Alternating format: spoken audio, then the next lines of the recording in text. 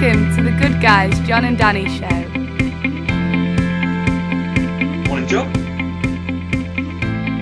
Oh, I've done it. Classic. Okay, never mind. Carry on. Good afternoon, John. Afternoon. How are you? Sorry, just made me laugh. Absolutely brilliant. So Alan Partridge, isn't it? You know. But anyway, today it's slightly different. Very exciting because I'm going to interview you for about 15 minutes. And the idea behind this is that we thought collectively it might be interesting to people because a lot of people get into counselling for various reasons, and quite often there's an interesting sort of backstory to why people retrain quite often and become counsellors, because it tends to be people kind of later on in life, if I can put it that way. So yeah, there aren't that many people who leave school, are there? And I don't think I want to be a counsellor. I've found personally, but sure there are the odd one, but yeah.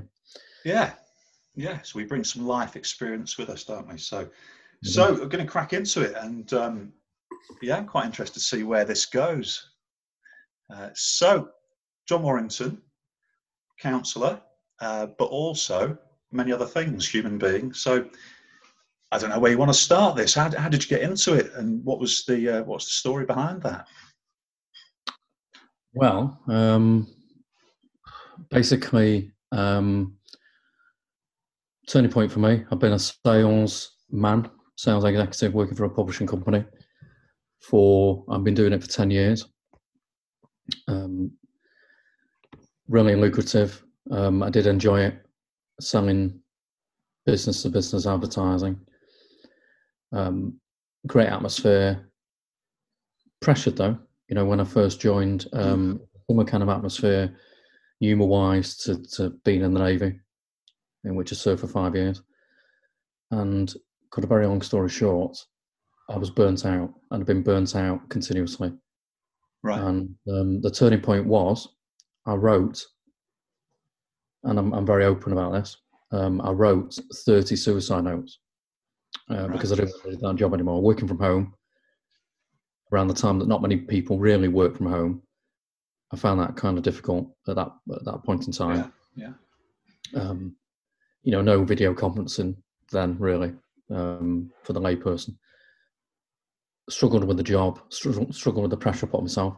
Wrote 30 suicide notes. When I started writing them, I did feel low, and had done on and off for years.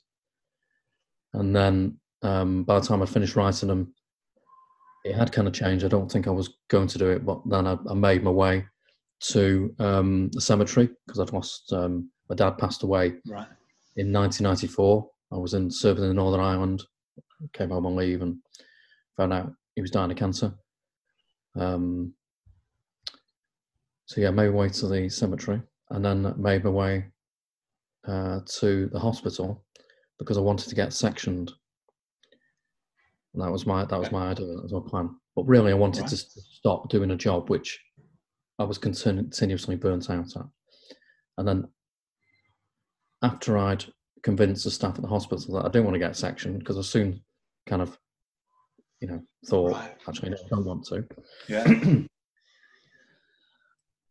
As soon as they're asking questions and saying they'd send psychiatric nurses around, etc., he's like, no, it's okay. No, I feel much better now. Actually, I just need a perspective. Because the whole idea of anyone coming around to treat me wasn't for me. I needed to change my job, really, but I didn't want to stop. But my old boss, who was fantastic, he had suggested for ages, why don't you do a course so you've got a different change of focus? So he funded for me to retrain as a counsellor. So I contacted, I think the next day or the day afterwards, a lady who ran a counselling course at the local college, and that was it. I didn't even shop around, didn't look at other courses. I liked her approach, and that was the beginning. So that's a pretty powerful story, isn't it, coming into counselling in that way. So you made contact with the college, and then you, what was it, sort of straight into a 10-week course, or how did that work? Well, I mean, she was fantastic. I said, I've got this funding, and I could do with joining the course in September as soon as possible. Yeah. I've not done the access course, the level 3, level 2 and 3. Yeah. Yeah. So what she did, which is very good of her, because I've talked about my background and my motivation to be an accountant. And she allowed me to do the access course at the same time that I'd started the actual course, the certificate. Right. In Yeah. Okay. And I had to do a personal statement and just explain some of the background. And I told a story about when I was working in Manchester in the sales office, one of the sales offices. On the way back, it was a couple who'd been to visit their daughter. She had cancer in Edinburgh. Right. And when I got back on the trains, it was a bugbear of mine when business people, just my personal thing, right? Business people with pinstripe suits would take up 2 seats at the back of the window. And trains are more compact, it seems nowadays, aren't they? Really, there are more seats, less tables. And I'd always make a beeline for the business person with the smartest suit who was hogging 2 seats and say, sorry, is anybody sitting there? So they had to then move their stuff. Yeah. To get in. Anyway, there were no seats on the train for this couple. Things had kind of, gone awry with all the seating. So I basically gave my seat to his wife. They were in their 80s and gave and found another seat for him. Went to the trouble of finding another seat, asking some pinstripe suited person to kind of move. And allow him to sit down. Yeah. Then he just didn't want the seat, so I just stood up for the whole journey, talking to him about, his struggles and how his daughter was ill. Looking back, it was I'd lost my parents, so in effect, they reminded me of my mum and dad. But it was also the humane thing to do to try and help a couple who had no sit on a train. So yeah. So I wrote about it in my personal, the statement to give some inkling about what I was like as a person, really. So yeah, that's interesting. I mean, there's loads that I want to sort of pick up really about. You said about Belfast and Navy and all those things, but what was it specifically about counselling that made you? You had this career, this advertising career, which you weren't enjoying, and you really want to move away from that. But what was the thing about counselling as opposed to something else? I think I'd had counselling previously, and with it was a counsellor that and I've spoken, love a person, but I didn't feel like I could swear in the sessions, couldn't be myself. I couldn't, my descriptive language, either good or bad, is at times. Obviously not if I was hosting a meeting, I'll be polite. But yeah, my language, sometimes I'll use swear words. I didn't feel like I could be myself in the session. And I'd thought I'd like to retrain and be a counsellor, and be the kind of counsellor where people can be themselves. And also when I was a child, my mum was very ill. Yeah. When I was at school, I did think at the time, I could do with talking to somebody really about my mum's illness when I was 13, 14, 15. Right. And there was just no one to talk to. There weren't any counsellors. Teachers offered, to help, but they just seemed very busy. And I didn't feel... Yeah. I knew it wasn't their job, really. So... Yeah. What led me, right? So there's something, I get that. So you want to sort of offer something different. You want to be able to help other people. And I've noticed that, because I know you, we're friends, and I know your personality and your posts and things and your business on social media. You're very open. So that seems to be something that you want to offer that's different from what's out there or what you've seen before that's out there in counselling terms. I mean, you talk about people being able to swear and be themselves. That seems really important to you. Yeah, I think I don't want to be the cliched expert. And obviously, we're both person-centred counsellors. And Carl Rogers, who in the 50s, 60s eschewed the idea of experts, didn't he? And I don't want to be that expert. I'm not somebody's expert sat there, nodding away and as if I've got it all together. In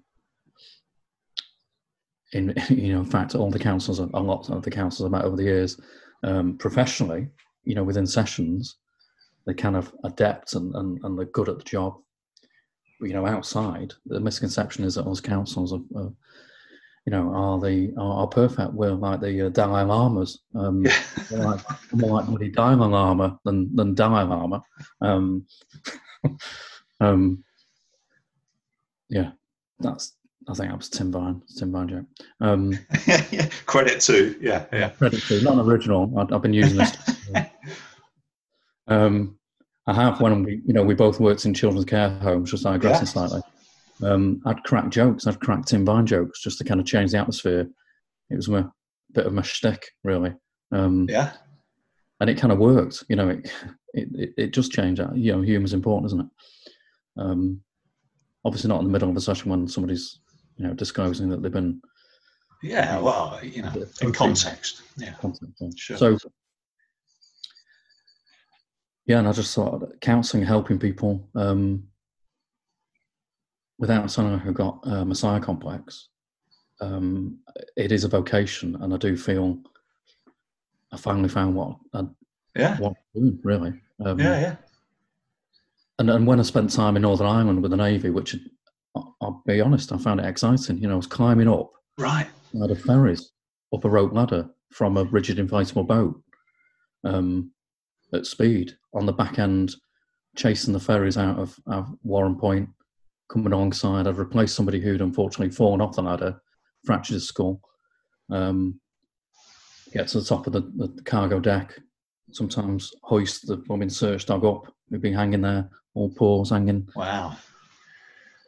But, I found it exciting. But also talking to the people there, I could see both points of view. Would I want, if I was a nationalist in Northern Ireland, what me, a member of the armed forces with a Royal Marine at the back of me, as I could, making sure I wasn't in while I asked questions. Would I want me asking me questions? No, I wouldn't know. And even when people were getting upset, you'd have lorry drivers who have to kind of knock on the door, ask them where they were travelling to and from. It was the end of the troubles. Sometimes they'd be screaming in my face. And inside I was scared, Sure. Yeah. But didn't react. And sometimes the person behind me would be right. Well, we need to arrest him. No, we don't. No, we need to keep calm. Don't we? Need to take the heat out of the situation. So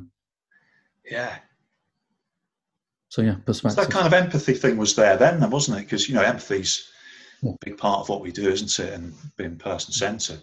But going back to your role in the Navy, you're approaching that with empathy as well, and seeing what it, imagining what it's like from the other person's perspective, with you as a authority figure, boarding their vessel and their boat. And it's interesting that it was there back then as well. That sort of fundamental part, Yeah, I think so. I think, and now obviously, in what we do, it's ingrained, isn't it? And we it's kind of done. It's natural, and it was kind of natural then. And that's from my parents, really. I think I was very fortunate. Both loving, caring people, and I think my mum was ill for many years. She'd endured postnatal depression. She was adopted, actually. So I think that informed, how she was. And very kind, very gentle, would do anything for anybody. My dad worked on the railway, brought up in crew. Everybody worked on the railway. And even me when I left the Navy briefly. My mum worked for the railway. My granddad's worked on the railway. It's like kind of wow. But my mum endured poor mental health, and I think I'm passionate about improving, people's mental health without getting into politics, because everybody has their own personal view. But it just seems a humane thing to do, doesn't it? Let's look after people so they can go on to, you know, we help people, you know, not just talk about it, but it's about helping your fellow human being, isn't it, really? So, Yeah. Nice. I mean, there's a lot there, isn't there? I mean, it's growing up and those experiences, we sort of carry those forward with us, don't we, into roles. But it really sounds like, and you know, as I know you, it really does seem like you've found your vocation and you're doing what you like to do and helping people and empowering people and using the skills that you've got. Well, where do you see it go now? I'm just sort of changing tack slightly, but keeping one eye on the time a little bit as well. And where do you see it going? What do you sort of see the challenges of what the challenges are for counselling now, and where would you like to see things develop, and what do you hope to develop yourself going forward? I think for me, I like simplicity, and I'm a Liverpool supporter. I don't go like I used to, but you know, Bill Shankly, the Liverpool manager, his quote was, "Football is made more important." But sorry, it's made more important. It's made more difficult by people who should know better. Words to that effect, anyway. Right. Yeah. In counselling, I was always using that quote when I wrote assignments. Love studying in the respect of I didn't go to university, wanted to, was kind of, you know, discouraged to, told, you know, we couldn't afford to support you, John, by my parents. There was a grant that would have been free, but was lucky enough to retrain. As I say, supported by my ex-boss, old boss, which was fantastic. I mean, it's made more complicated, I think. Even I attended. It was a Zoom kind of thing last week about online counselling and about the differences in online counselling and, you know, face to face. Yeah. Yeah, obviously there are differences, aren't there? You know, there's a big bloody screen in the way, but and sometimes the Wi-Fi goes down, and I can't see you beyond, you know, below the neckline. Just as well, you know. Yeah, we have got shorts on, Mickey Mouse shorts. No. But too much is made of, and it's about simplicity for me. And in essence, counselling, it's about the connection between two human beings. You know, myself and my client, who is a privilege to sit with, and I think this is obviously the lockdown's been, you know, a terrible thing. You know, thousands of people, you know, hundreds of thousands have passed away, we know, worldwide, and all been affected by it. But in the same way that there was a change after the Second World War, you know, we had the land, people returning from the First World War didn't return to a land fit for heroes. It didn't happen. They'd not forgotten 20 years later. They wanted something different. The NHS was created. And yeah, I'm passionate about that.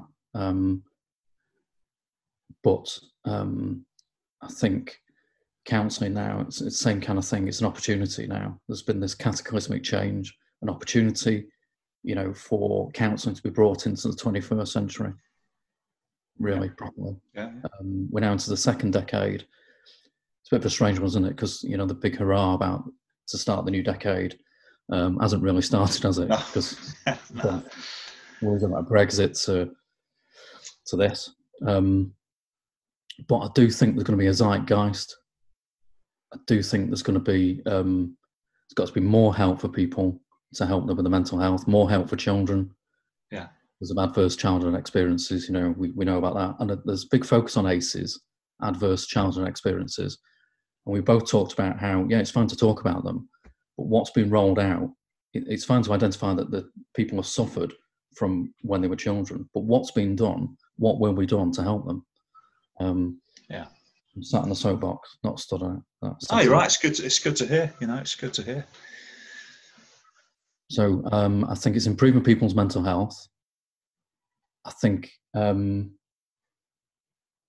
just talking. So for me, it shouldn't just be. It's great that celebrities are talking about their problems in the past, But I think it's also up to the layperson as well, if they want to, and I'm happy to talk about my background and my struggles. And you're very open. You are, yeah. That does go against the grain, in the respect of, traditionally counsellors, they said absolutely nothing about themselves. But that's their prerogative, isn't it? And that's not the way that I'm going to operate. So, and I'm enjoying being my own boss. Love being self-employed. We both work for organisations. Yeah. And both, personally, it's good to be doing something that I believe in every aspect. Yeah. And if I don't want to do it, I don't believe in, I'm not doing it. And that's liberating, isn't it, really? Yeah, it's good to see you talk. Yeah, I get that. I think we share that, don't we? And definitely. Yeah. But it seems really important to you, that sense of kind of, again, it's a counselling term, isn't it? But authenticity and congruence, and just being who you are and being okay with that, and living that and doing it. Yeah, I think it is. I'm loving it, and I'm very fortunate that I was able to retrain. Went to some very dark places, which spoke a lot about, in different posts, etc. Suicide ideation, suicidal thoughts. It's like the big taboo, isn't it? People don't want to talk about it almost. If I talk about it, does it mean I'm going to do it? And I felt frightened when I had these suicidal thoughts, but I was burnt out. Yeah. And then it was like an epiphany.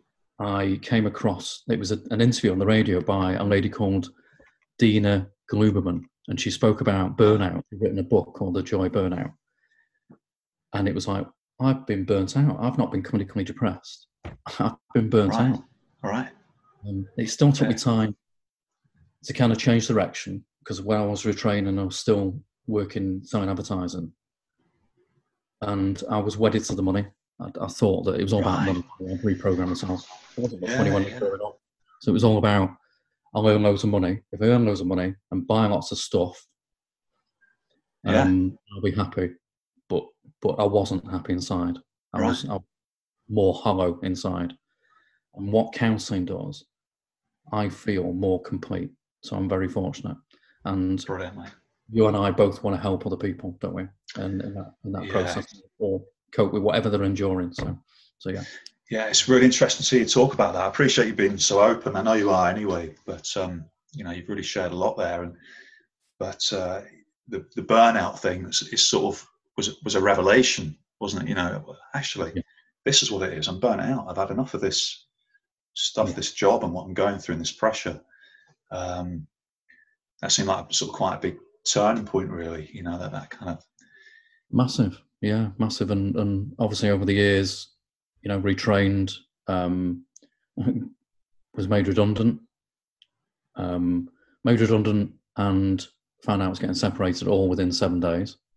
Wow. Bit of a shock.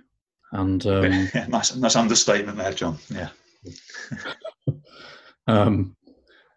And then relocated from Crewe to Heysham, because the ships used to travel from Warrenpoint to Heysham, from Northern Ireland to Heysham, and the joke was that one night we'll prolong our time on the vessel, and just a night away from being on patrol, and we'll end up in Heysham. So I never got to Heysham. So when I needed to kind of move, I thought I'm going to go for Heysham, because it's a bit of a store, isn't it? And I love it. I love Morecambe Bay. I love the Morecambe Bay area. It's absolutely. It sort of ties it off, doesn't it? Ending up in Heysham, talking about it when you've been on the ships and things, and then ending up there. So yeah. I think if it's all right, we better wrap it up, mate. It's been really, really interesting. But how's that? I'm just interested. Like, how is it being interviewed? For me, it's great listening to you. I know you pretty well anyway, but I feel I know you even better now. For me, it was great. Yeah, I think. I think you're very good at interviewing, and as you know, I can talk to Britain once given the chance. But yeah, I just we've both got a journey, haven't we? And it'll be interesting when I interview, talk about your background. in music and what led you? Yeah, we'll come on to that. Just one last thing, John, and how would you, if in summary, if you could kind of offer, I mean, we don't really go in for advice and all that kind of thing, but if you could sort of convey one message across to people who are good enough to listen and watch, who maybe, I don't know how to follow it up, but what sort of message would you like to just sort of end on to people who might be watching or listening? I think, you know, you might be listening, you might be, when you're listening, you might be feeling down. You might be having those kind of thoughts.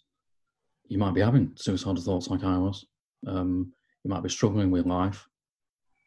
You might be kind of, you know, wondering, you know, what to do, really. Is there any way out? And there is. Honestly, it's kind of asking for help. I wouldn't ask for help.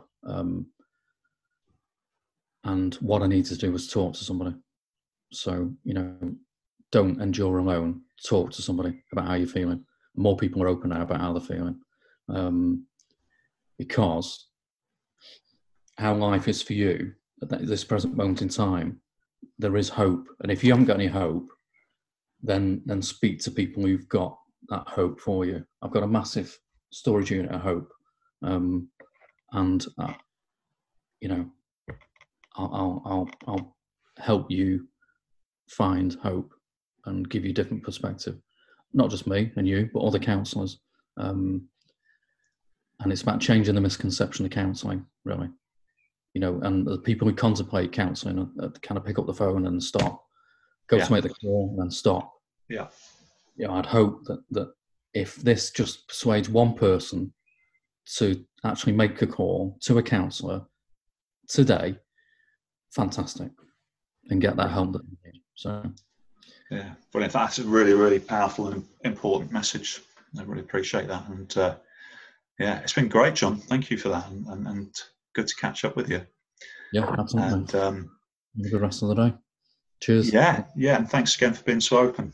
And thanks everyone for watching. We'll be interested to sort of know your comments on YouTube and Spotify, hopefully iTunes soon. And yeah, thanks very much. Cheers again, John. No, absolutely. I'll press the button. Speak to you soon. Take care. Bye-bye. Thanks for tuning in to The Good Guys, John and Danny. See you next time.